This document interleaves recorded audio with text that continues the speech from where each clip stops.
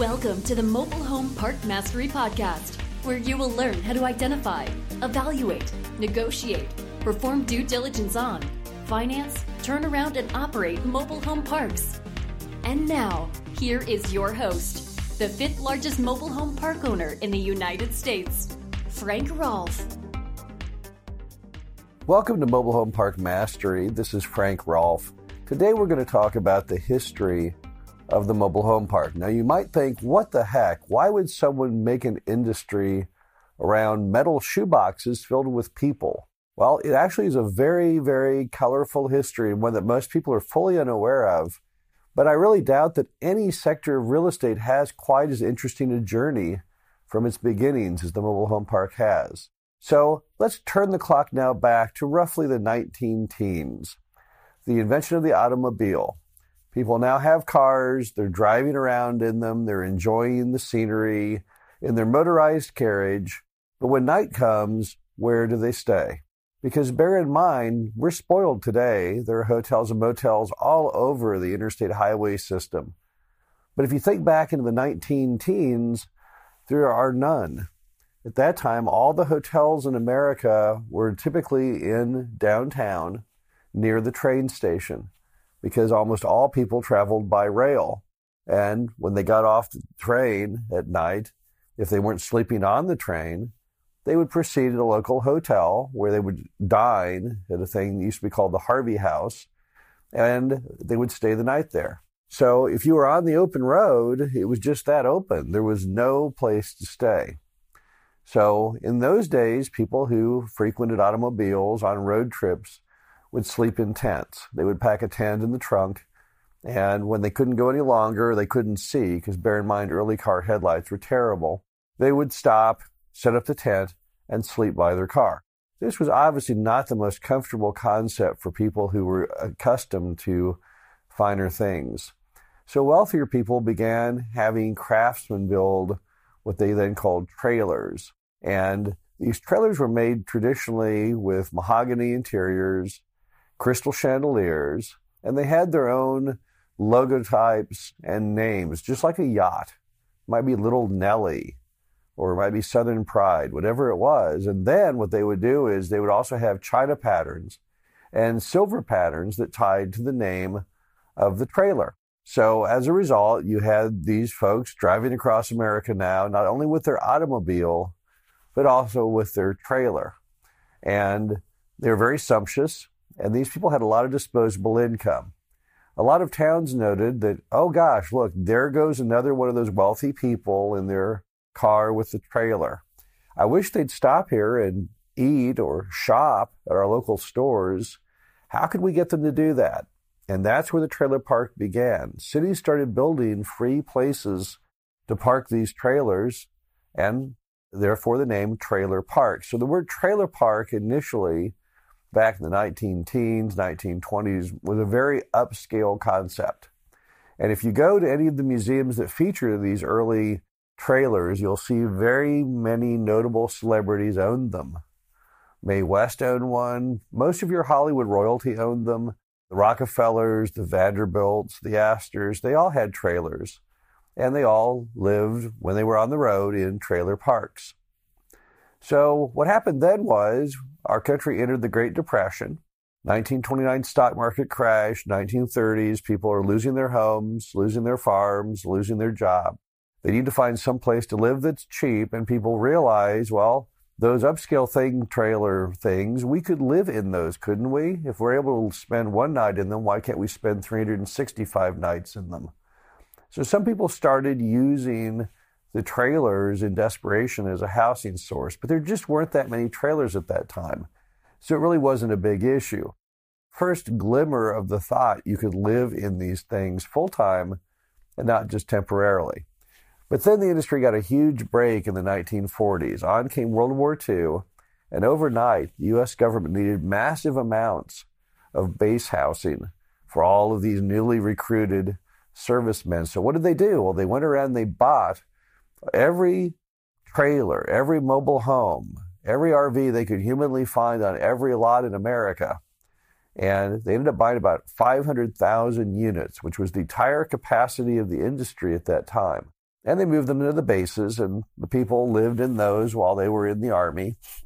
And then when they got out of the Army, the government had a new dilemma. Under the GI Bill, they had to provide free college to those who were in the service. But how do you house these people at college? There's not enough dorm space. So what do? They take those 500,000 trailers they own and they move them to colleges across America. Now, if you go to most of your big colleges in the U.S., you will find either existing mobile home parks nearby, or you'll see in aerial photos mobile home parks of the past. I went to Stanford University out in California, and our trailer park was called Manzanita, built during the GI Bill, not far from the Quad. It had typically 3 students per trailer. It had about 116 trailers total. So it ended up housing about 400 students approximately. And that was very typical across America in most universities. Some had multiple mobile home parks. Some had just a couple. But it was a common fixture. So these servicemen had gone from living in trailers in the Army to living in trailers in college. And then as they graduated from college, or even while they're still on their advanced degrees, getting degrees in medicine and law, they continue to live in these trailers. And for one brief moment in American history in the 1950s, if you lived in a mobile home, in a mobile home park, you had higher demographics than those who lived in stick-built homes. I know you'll find that shocking, but it's entirely true. So if you lived in a mobile home park back in the 1950s, you typically had a higher income and higher educational status than those who did not. That was considered the heyday of the industry. That was its zenith.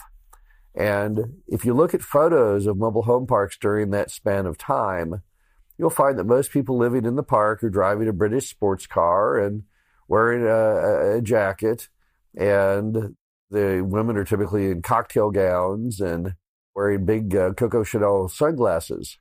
And those were the upscale young folk of America at that time.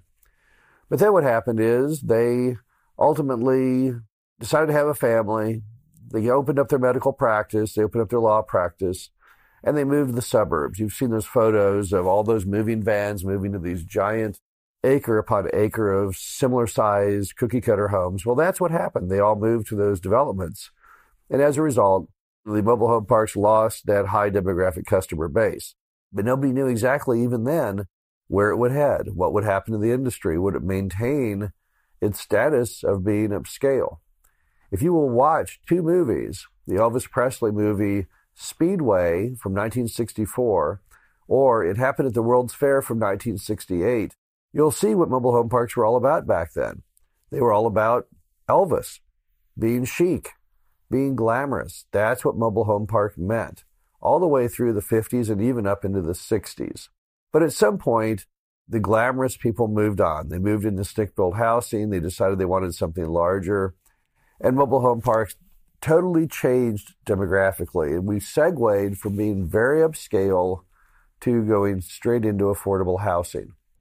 Now, another historical movie that's fun to watch, if you've never seen it, is A Long, Long Trailer with Lucille Ball and Desi Arnaz, where they travel America in their mobile home, driving around, and you really get to see how different things were back then. And it helps to explain why when you look at mobile home parks to buy, you'll frequently see these very upscale items. I once toured a mobile home park west of Dallas that was built by Stanley Marcus, one of the founders of Neiman Marcus. It had a clubhouse that looked like a Neiman Marcus retail store. You'll also find there were mobile homes built at one time by Frank Lloyd Wright. It was called the Usitonian Americana, and Raymond Lowery, the famous industrial designer. So when you think mobile home park, don't think, oh gosh, that thing that's built around people with not so much money. That's not true. Its actual beginnings were extremely, extremely upscale. Let me also point out, for those who are unfamiliar with it, the mobile home and the RV used to be the exact same thing. If you go back in time, even back into the 50s and the 60s, you didn't say RV or mobile home because there wasn't a mobile home back at that time. They were just all called trailers, and they looked pretty much the same. RVs and mobile homes, there was no delineation between one and the other. All of that changed in the 1950s when someone found out they could build a structure that greater than 8 feet width that was accommodated by a special moving permit. Prior to that, everything that traveled down the highway had to be 8 feet wide and no wider. So everything was stuck at 8 feet in width. When they found out that the states would allow them to go bigger than 8, if instead of pulling it behind a car, they pulled it with a regular truck with a CDL and a one-time moving permit, they first built the 10 wide, then the 12 wide, then the 14 wide, then the 16 wide, then the 18 wide. Pretty much 18 wide is about as wide as you can go today on a mobile home. But at that moment, when they went from 8 to 10, they forever severed the tie between RVs and mobile homes. Mobile homes went down the path of being extra wide and not being easy to move, while those RVs maintained their 8 foot in width and the ability to pull them anywhere that you'd like. And that's when the mobile home industry began. Now, you'll also notice today they don't call them mobile homes. They typically call them manufactured homes. Why is that? Well, the mobile home is defined as being from that period when they started building them greater than 8 feet wide up until 1976. During that period, anyone could build a mobile home. The designs were unlimited and there were hundreds of manufacturers. In 1976, the federal government under HUD declared that all mobile homes had to be built under the inspection of HUD and had to carry a HUD seal as they came off the assembly line. And thereafter, after 1976, they started calling them manufactured homes. Now, do most people do that? No, certainly not. Most people know the industry as mobile home park. In fact, I think if you search, Google Analytics will show you that 95% roughly of all searches for the industry come under the word mobile home park. But you need to know that historical reference simply to understand when you see a term like manufactured home, what the heck they're talking about. Same thing as the mobile home.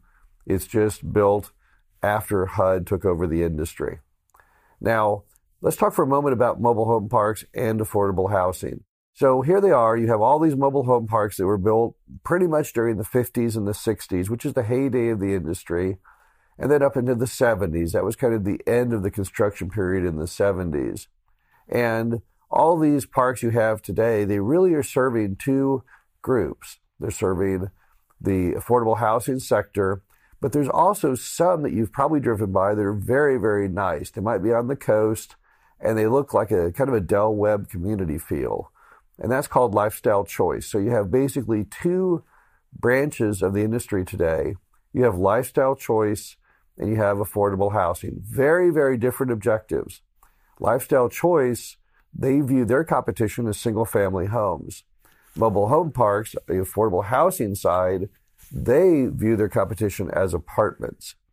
So you've got two different sectors. So when you think of mobile home park, and you think, well, hey, they were really nice, and now they've become affordable housing. Well, not all of them. Some of them stayed nice and often even got nicer. And those are called Lifestyle Choice. Another item you need to know about mobile home parks is that they're not all about families. You know, when we think of a typical mobile home park, most of us think about like a subdivision where anyone is allowed to live there. There are also what are called senior parks. These are parks that are under a HUD program designated to be 55 plus communities. And what does that mean? It means that it's the only time in housing you are allowed to discriminate between residents based on age. Under HUD, you can never discriminate, but yes, you can discriminate based on age if you have a senior community. So another interesting topic you need to know, that not all parks are created the same. You actually have a senior segment and the family segment. So what does it all mean? Let's wrap it up together here. Number one, mobile home parks, very, very upscale beginning. Very, very upscale place to live all the way through the 50s. Into the 60s, heck, all of us lived in them twice in two different movies. Then in the 70s, segued more into what we now call affordable housing. Mobile homes and RVs were all the same thing up until they figured out that you can build a structure bigger than 8 feet wide and pull it down the highway with a truck, and that was the start of mobile homes. In fact, some people consider the 1954 Spartan to be the beginnings of the mobile home industry. It was built by J. Paul Getty. Interesting side note, J. Paul Getty was the richest man in America at that time, and he also built mobile homes. And today Warren Buffett is typically the wealthiest or second wealthiest man in the United States. And now he builds mobile homes through the company Clayton. Interesting way the world is turning full circle there. Then also you've got the division between lifestyle choice and affordable housing. So you still have an upscale brand of mobile home park in the lifestyle choice variety. And then finally, you also have two divisions between seniors or age-restricted communities and what we now call family communities, which allow all ages. So as you can see, it's more than just a bunch of metal shoeboxes out in the field. The industry has had a wild journey with lots of ups and some downs, but that may explain when you're out looking at mobile home parks and you see things that are uniquely upscale. For example, a mobile home park in Fort Worth that we know that has a giant Tudor mansion for the clubhouse. Or when you look at a mobile home park that has in the middle of it a giant amphitheater, you now know the story. The story is the industry has not always been all about affordable housing. At one time, it was all about upscale housing. Also, just as a thing you might know, if you're ever driving near Elkhart, Indiana, of all places, there is a museum to the industry called the RVMH Hall of Fame and Museum. It's a giant museum. It features most of the early mobile homes, trailers, and then it also shows the 1954 Spartan. You can even walk through it. Fascinating historical place for people to go. But now you know the truth. Now you know the story of the industry and where it came from. This is Frank Rolfe with Mobile Home Park Mastery, and we'll be talking to you again soon. Thank you for listening to the Mobile Home Park Mastery Podcast. Be sure to visit us at mhpmastery.com to subscribe to the show, read our show transcriptions, and access all of our great information on mobile home park investing.